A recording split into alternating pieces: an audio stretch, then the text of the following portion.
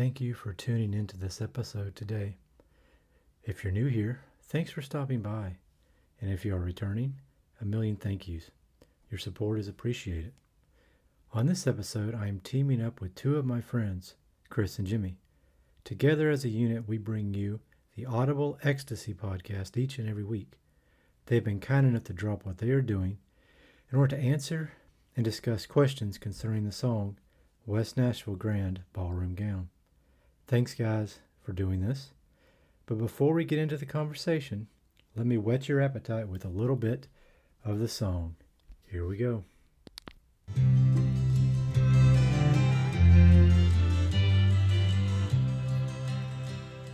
Standing on the side of the highway for exit, a lady in tie-dye, a bag by her side, not really looking like anything special. Saw Tennessee tags and she waved for a ride. Sat right. Such a great song. And I'm about 99.9% sure this is my second favorite song by Jimmy. What's number one? I'm about 99.9% sure the song dropping next Wednesday at 5 a.m. Eastern Standard Time is my magical number one unicorn of a song. Stay tuned for what it is. And now, here is our discussion. Enjoy. Guys, welcome. Thanks for doing this. Are you ready to get started? We are. Yes, Thanks sir. for having us, Anthony. Absolutely. Okay. Well, let's get into it. What we're going to do tonight is answer 5 questions about the song West Nashville Grand Ballroom Gown. And it's going to work like this. I'll ask the question, I'll answer the question, and then I'll pass it off to the guys to answer the question themselves. So, first question is, what do you think of the song West Nashville Grand Ballroom Gown? Is it a favorite, an occasional listen, or one you only listen to when playing the album? And I answered this like this. It is a favorite of mine. It would be in a top 10 if I ever made one. It's actually probably number 2 right after Woman Going Crazy on Caroline Street, which I think might be my number 1. I hate to admit it, but it probably is. And I always love this song from start to finish, and I never tire of it.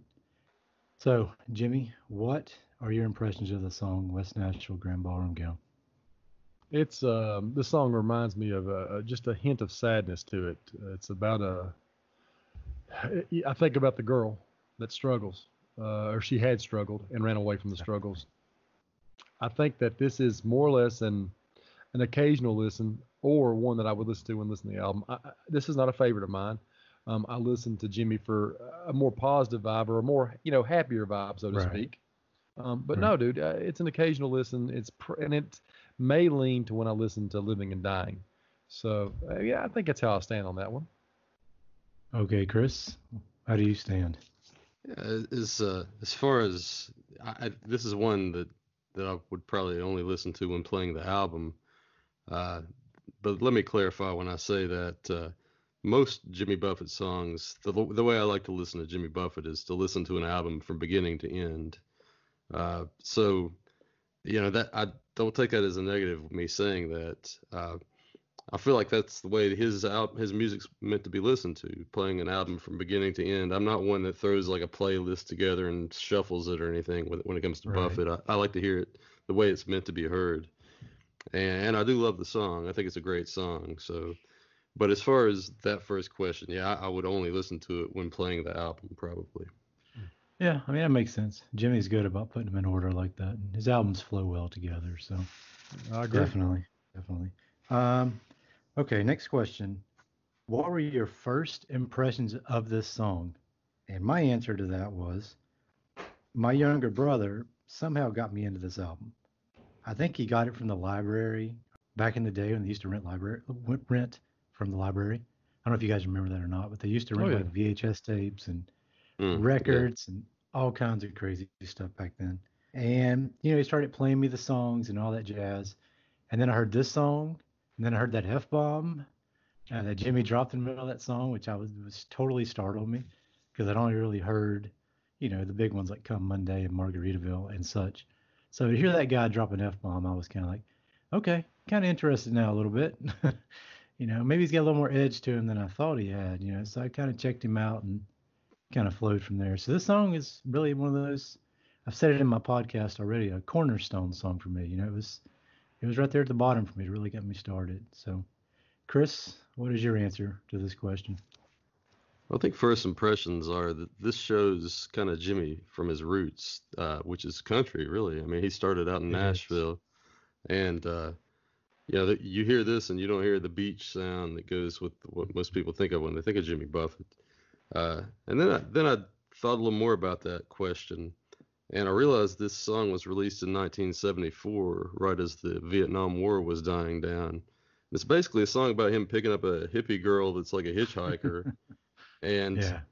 and it is kind of sad hearing that, but as far as how parents and children kind of were strained relationships during that Right. time. Almost you can kind of see it today in today's political climate, but I feel like there's probably a whole lot of that went on back then. A whole lot of young kids protesting the war, and a lot of parents just wanting them to get beyond that and live their life and not become professionals and what have you. And I almost think it has a bit of that to it as well. So Yeah. it's a deeper song than maybe you might first think when you listen to it. That's exactly why I started this podcast. So you'd hear songs like this by Jimmy Right. and not, just think of all the 5 o'clock somewhere kind of songs. He does have deeper songs with deeper meanings. So Jimmy, what are your thoughts? Well, I'm going to clarify that when you made your little 5 o'clock, when I think of Buffett, I don't even think past about 85, Really? with the exception of a couple of albums. There's two You're albums missing that out, my stand out. friend. Huh? You're missing out. Well, it's not that I'm missing out. I think there was a preference. I appreciated earlier stuff. I think my first impression of this song, to go back to the question, it absolutely maybe twofold. I know that it didn't really strike me as a great song. However, I'd never heard him cuss in a song before at that point, I don't believe. Yeah. And it really kind of got me off guard. And knowing a little bit about his history now that I didn't know then, I think maybe he might have been throwing a little bit of that aggression toward the actual country music scene that shunned him for probably years. So Probably was. I feel like maybe that was his sad song to Nashville himself. Part of this song is a self-telling of this tale. Like Chris said, this is one that I won't skip it when it's playing the album, but if it was to come Right. up on Spotify, I'd probably go to the next song, just Really? because I don't know that it's something that you got to admit, man. Anything from pre 87, 90, you're pretty much listening to it from start to finish as Yeah. a ritual, if you will. And that's possibly. that's how it was introduced to me. And I can't remember which one of you two introduced him to me, but I know it came from one of you guys, no doubt It's about probably it. Chris. And when I started it, I dove headfirst into the 70s. So, Well, but I mean, you know what? Yeah, 70s man. are arguably his golden decade. So, Well, it is, Yeah. and I appreciate what he's done afterward. The man's had just a tremendous career, but almost 50 years. yeah, it's amazing, man. Like I said, first impressions, I didn't really like the song. I didn't skip it, but hearing it and thinking about possible meanings as I've grown older, because at 21, 20, 19 years old, Right. I wanted to drink beer, dude, and listen to this guy talk about partying. You know what I'm Yeah. saying?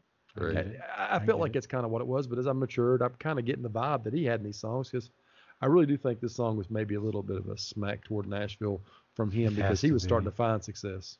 Yeah. You're stealing my thunder, Jimmy. I had that in my closing thoughts I was going to say. So. Oh, dude, my bad. But anyway, No, it's Anthony, yeah, okay. that's my opinion, brother. Yeah, he had a hard time in Nashville, and he finally gave up and went to the beach. Thankfully. Yeah, right. So, 6 times this song has been played in concert. Is this enough, or should it be played more? Should it be a concert regular? And I don't think it's enough, and I think it should be played more, but it shouldn't be a regular on tour, as much as that pains me to say. It just wouldn't work for his concert, his crowd. The legions that he's built these days, it wouldn't work at all. There are just a few people who would probably get into it like me, so it really wouldn't work in concert, I don't think, very much. So, what do you think on that, Jimmy? Anthony, I partially agree with your statement. I think the song at 6 times, yeah, it's definitely not enough. I kind of would expected him to play that one a whole lot more in the 70s. But you know what? I think maybe he should break it out once in a blue moon, not necessarily a regular tune. I think maybe once a tour, perhaps, and make it very special. Of course, this song may not have the same meaning it did to him, 46 years ago or whatever. Um, Yeah.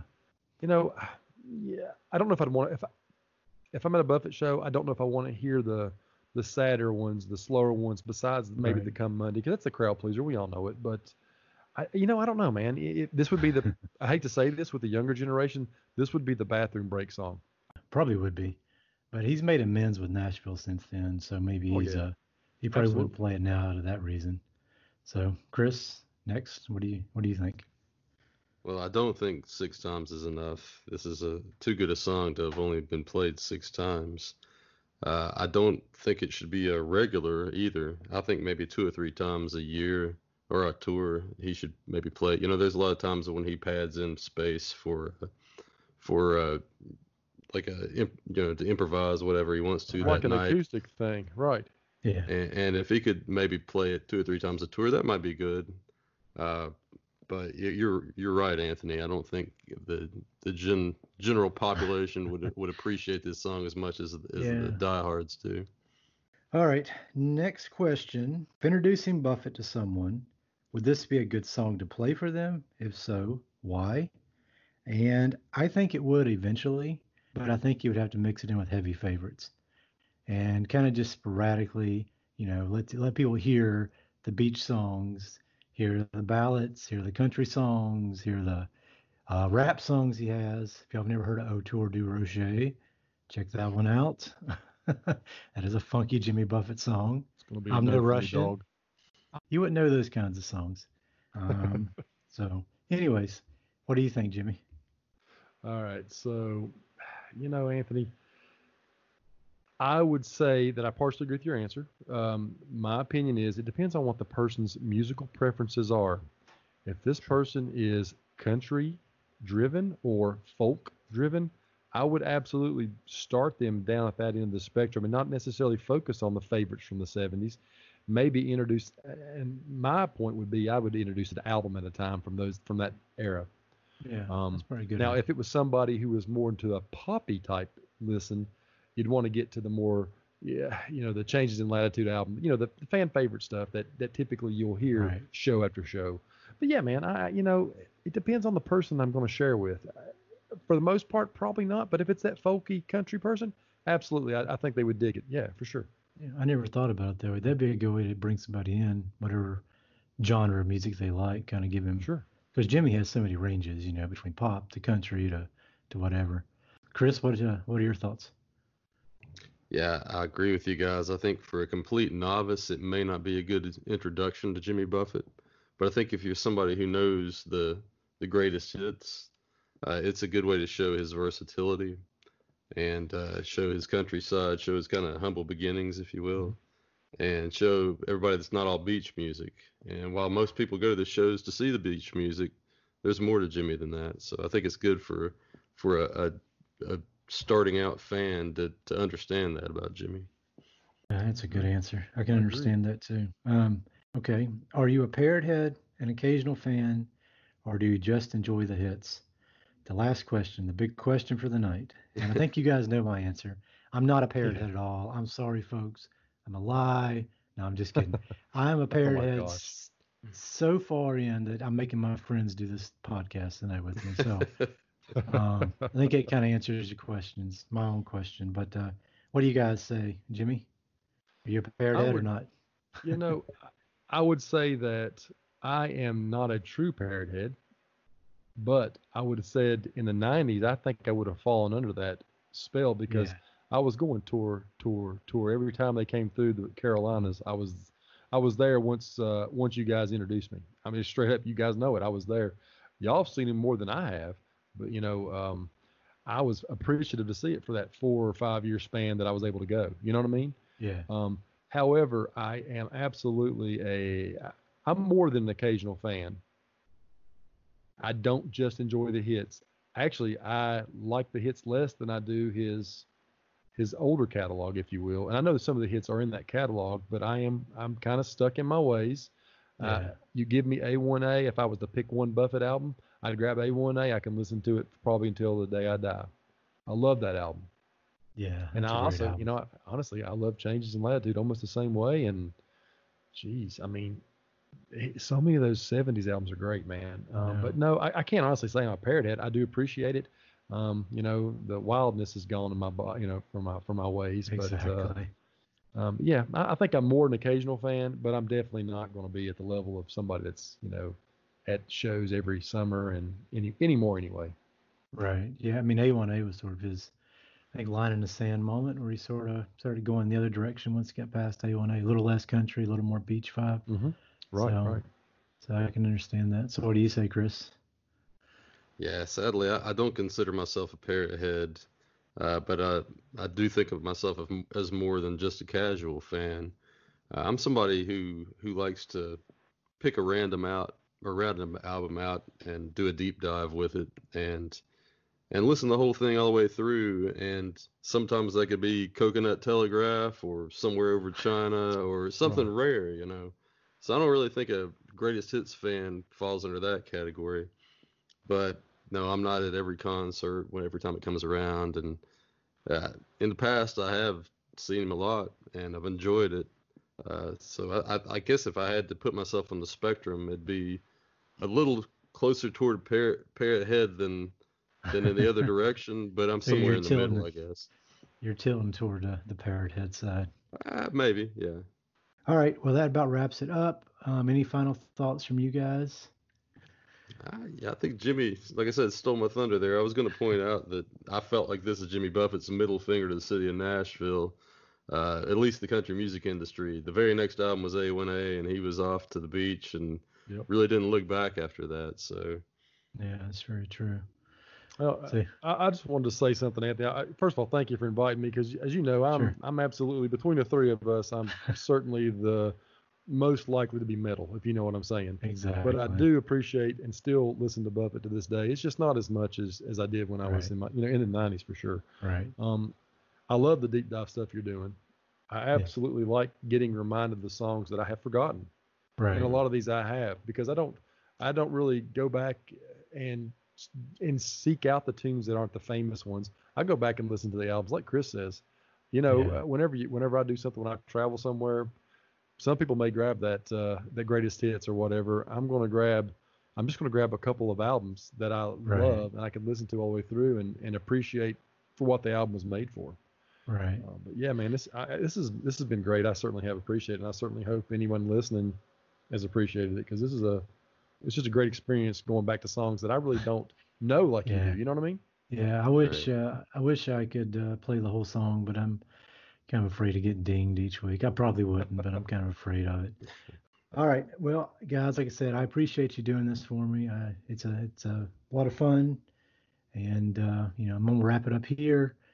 And since you guys had your final thoughts, I guess we'll just close it here, and we'll talk again on the Audible Ecstasy blog. Sounds good. Thank you, Anthony.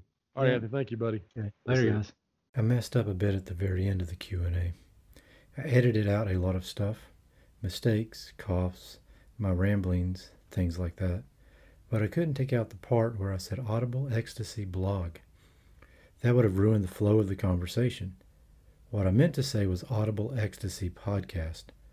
I have been blogging for so long that my brain still automatically adds blog instead of podcast. I wanted to clear the air, so no confusion, and it helps my OCD. It would drive me nuts not to mention that mistake. All right, that's it. Time to set sail. Fins up.